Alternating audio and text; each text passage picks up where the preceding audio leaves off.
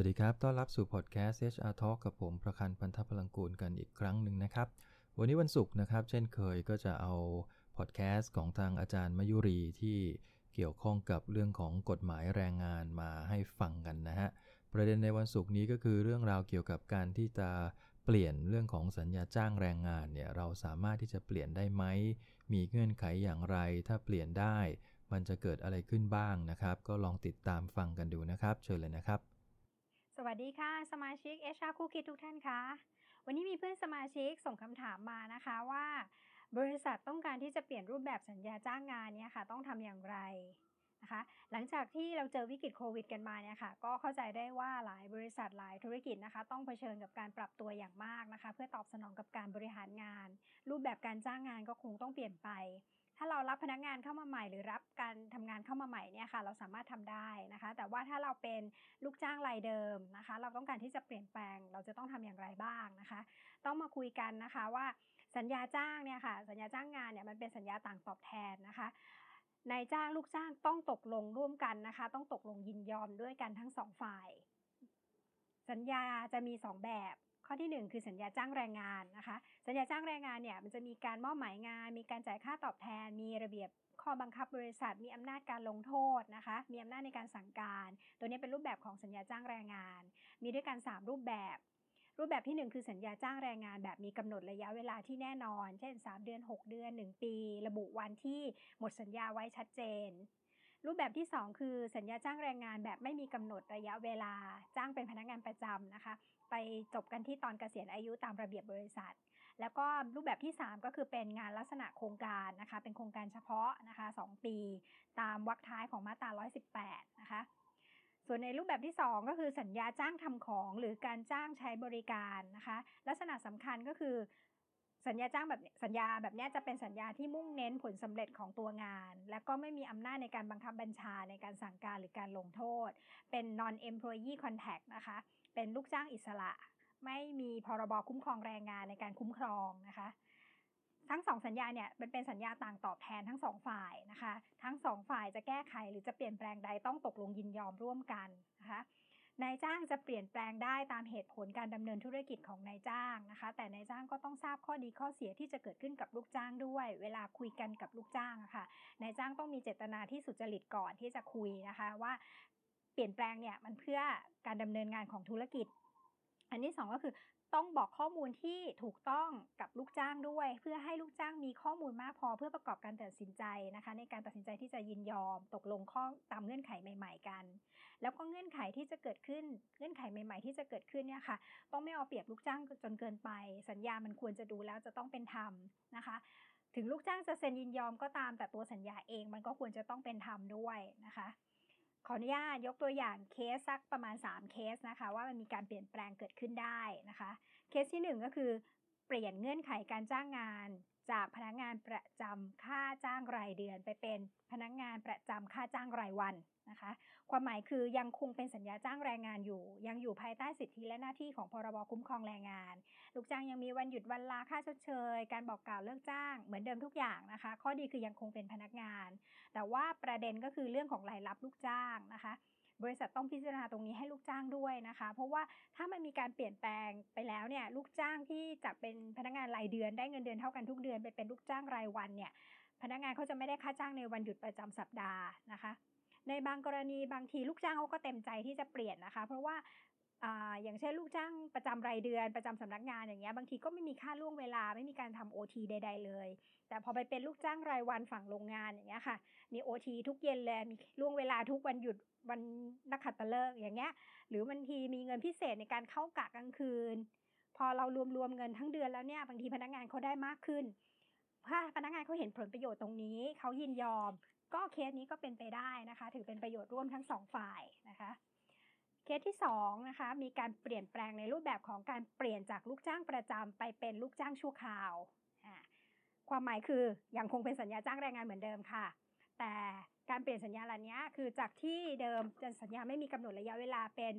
เปลี่ยนใหม่เป็นสัญญาที่มันมีระยะเวลาสิ้นสุดแน่นอนมากขึ้นนะคะส่วนที่นายจ้างจะต้องทราบก็คือถ้าสิ้นสุดสัญญาแล้ว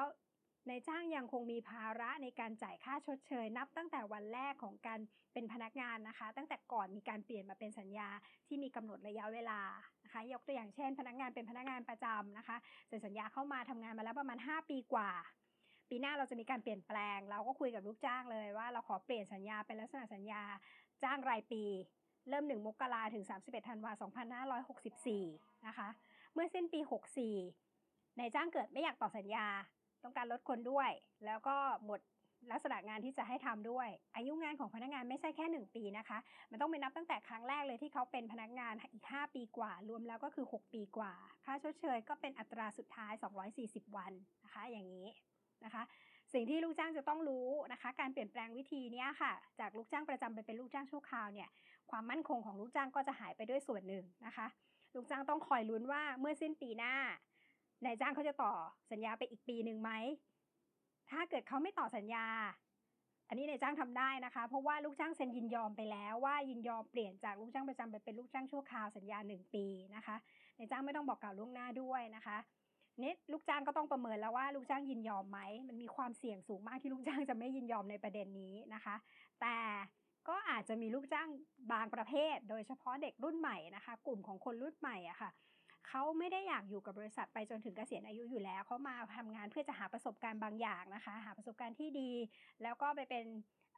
ทำอะไรของเขาเองก็ได้อย่างเงี้ยพวกนี้จะเป็นกลุ่ม talent เป็นเด็กเก่งนะคะเขาอาจจะมีอำนาจในการต่อรองกับบริษัทนะคะถ้าเป็นพนักงานประจำเงินเดือนอาจจะอยู่ประมาณ 30,000 แต่ถ้าเราเปลี่ยนเป็นสัญญาจ้างชั่วคราวอายุสัญญา1 ปีวัดกันที่ผลงานเลยเขาอาจจะขอ 40,000 เลยก็ได้พอสิ้นปีถ้าผลงานมันออกมาแล้วมันดีมากหรือมันดีเนี่ยเขาอาจจะต่อรองใหม่ก็ได้ว่าถ้าจะให้เขาต่อสัญญาอีกปีหนึ่งเขาอาจจะขอเป็น 50,000 นะคะพวกนี้ลูกจ้างเก่งๆเด็กเก่งๆพวกนี้เขาจะมีอำนาจในการต่อรองกับนายจ้างมากนะคะเขาจะชอบทำเป็นพวกช็อตคอนแทคแบบนี้นะคะถ้าเขาทำได้มันสร้างมูลค่าให้กับบริษัทนะคะแล้วตัวเขาเองเขาก็ได้เงินตามที่เขาขอเพราะว่าถ้าเขาจะมาเป็นพนักงานประจำรอปรับเงินเดือนขึ้นประจำปีทีละ 5% 10% แบบนี้มันช้ามันเป็น slow rate เขาอยากได้ที่มันตามที่เขาต้องการเลยแล้วก็ตามความรู้ความสามารถที่เขาทำได้ด้วยนะคะเคสแบบนี้มันก็เป็นไปได้แล้วก็ทำได้นะคะเคสที่3ก็คือเปลี่ยนจากลูกจ้างที่เป็นพนักงานไปเป็นผู้รับจ้างอิสระความหมายคือเปลี่ยนจากสัญญาจ้างแรงงานไปเป็นสัญญาจ้างทำของหรือสัญญาการใช้บริการเลยนะคะรูปแบบนี้คือจะไม่เป็นลูกจ้างกันละจะหลุดจากความเป็นพรบคุ้มครองแรงงานเลยนะคะเพราะฉะนั้นลักษณะแบบนี้ถ้าจะเปลี่ยนสัญญาแบบนี้สเต็ปที่1เลยคือบริษัทจะต้องทำการเลิกจ้างพนักงานก่อนนะคะทำตามสเต็ปเลยคือบอกกล่าวล่วงหน้า1 งวดค่าจ้างจ่ายค่าชดเชยจ่ายเงินตามกฎหมายให้ครบเคลียร์สเต็ปที่1ให้จบไปก่อนนะคะถือว่าจบการเป็นสัญญาจ้างแรงงานนะคะแล้วเราก็มาทำสเต็ปที่2ก็คือทำสัญญากันใหม่เป็นสัญญาของผู้รับจ้างอิสระเป็นสัญญามุ่งเน้นที่ผลสำเร็จของงานนะคะหรืออาจจะเป็นลักษณะของสัญญาแบ่งผลประโยชน์กันตามความสำเร็จของชิ้นงานก็ได้ยกตัวอย่างเช่นเป็นตำแหน่งโปรแกรมเมอร์นะคะเขียนซอฟต์แวร์ตาม requirement ที่ลูกค้าให้มานะคะบริษัทจ่ายค่าจ้างให้เป็นรายเดือนเงินเดือนอาจจะประมาณสัก 7-8 หมื่นนะคะพอเปลี่ยนใหม่นะคะเราเลิกจ้างไปก่อนแล้วเราก็มาตกลงกันว่าต่อไปถ้าบริษัทรับจ็อบได้บริษัทจะแบ่งให้ลักษณะเป็นแบบนี้เช่นบริษัทไปขายงานได้ลูกค้าคิดมูลค่ากับลูกค้า1 ล้านบาทกำหนดแล้วเสร็จ3 เดือนพร้อม implement นะคะแล้วก็เอาจ็อบเนี่ยมาคุยกับโปรแกรมเมอร์คนนี้นะคะแล้วก็ทำสัญญากันแล้วแบ่งผลประโยชน์กันนะคะอย่างเช่นบริษัทอาจจะได้ 60% โปรแกรมเมอร์ที่รับจ็อบตัวนี้อาจจะได้ 40% นะคะเพราะฉะนั้นเขาก็จะได้ผลประโยชน์ร่วมกันต่างฝ่ายต่างได้ผลประโยชน์ร่วมกันนะคะลักษณะแบบนี้ก็ทำได้เหมือนกันนะคะหรืออีกตัวอย่างหนึ่งนะคะเช่นมีการยุบแผนกขนส่งนะคะแต่ว่าเรายังคงต้องส่งของให้ลูกค้าอยู่เราอาจจะใช้เอาท์ซอร์สบางส่วนเราอาจจะใช้พนักงานเดิมของเราบางส่วนก็ได้นะคะเช่นสมมุติเรายุบแผนกไปแล้วสิ้นสุดสัญญาจ้างแรงงานเราเลิกจ้างคนขับรถแต่ว่าถ้าคนขับรถคนไหนที่เขามีรถยนต์ส่วนตัวแล้วเขาพร้อมที่จะเข้าร่วมวิ่งรถวิ่งเที่ยวส่งกับรถนะคะเป็นซัพพลายเออร์ของเราอะค่ะเขาก็สามารถมาวิ่งรถกับบริษัทได้เอารถเข้ามาร่วมวิ่งนะคะก็เหมาเที่ยวกันไปนะคะเที่ยวละ 2,000 2,500 หรือตามระยะตามกิโลนะคะไม่มีข้อผูกมัดใดๆไม่มีการตกลงเรื่องระเบียบวินัยไม่มีการลงโทษแบบนี้ค่ะก็เป็นการเป็นลูกจ้างอิสระได้เหมือนกันนะคะก็จะมี3เคสเนี้ยค่ะที่ดูเหมือนจะเป็นไปไม่ได้นะคะแต่บางเคสบางกรณีกับบางลูกจ้างก็สามารถทำได้นะคะ โดยสรุปแล้วก็คือการเปลี่ยนสัญญาจ้างเนี่ยค่ะเวลาที่จะเปลี่ยนต้องตกลงพร้อมกันยินยอมพร้อมกันทั้ง2ฝ่ายนะคะฝ่ายนายจ้างจะใช้อำนาจฝ่ายเดียวในการแก้ไขเปลี่ยนแปลงไม่ได้นะคะ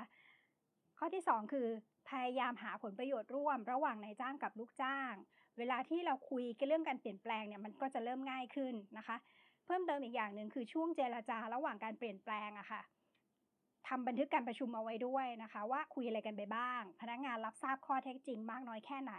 อะไรคือเหตุปัจจัยที่ทำให้พนักงานเซ็นยินยอมที่จะเปลี่ยนแปลงนะคะเพราะว่าบางครั้งอะค่ะเวลาอนาคตไปเกิดลูกจ้างรู้สึกว่าไม่สบายใจหรือรู้สึกว่ามันไม่ถูกต้องเขาอาจจะฟ้องร้องบริษัทจะได้มีข้อชี้แจงได้ว่าตอนที่คุยกันเนี่ยมันเป็นผลประโยชน์ร่วมกันทั้ง2ฝ่ายนะคะมันเป็นไปไม่ได้หรอกถ้าพนักงานเสียสิทธิ์แล้วพนักงานจะเซ็นยินยอมโดยที่ไม่รู้ข้อเท็จจริงอะไรเลยแต่ถ้าเราให้ข้อมูลข้อเท็จจริงที่ถูกต้องแล้วมันมีผลประโยชน์ร่วมกันเกิดขึ้นณตอนนั้นจริงๆอะค่ะการเซ็นยินยอมตรงนั้นมันก็ถือว่าสมบูรณ์นะคะสามารถใช้ได้ก็วันนี้ก็ฝากไว้เท่านี้นะคะพบกันศุกร์หน้าค่ะสวัสดีค่ะ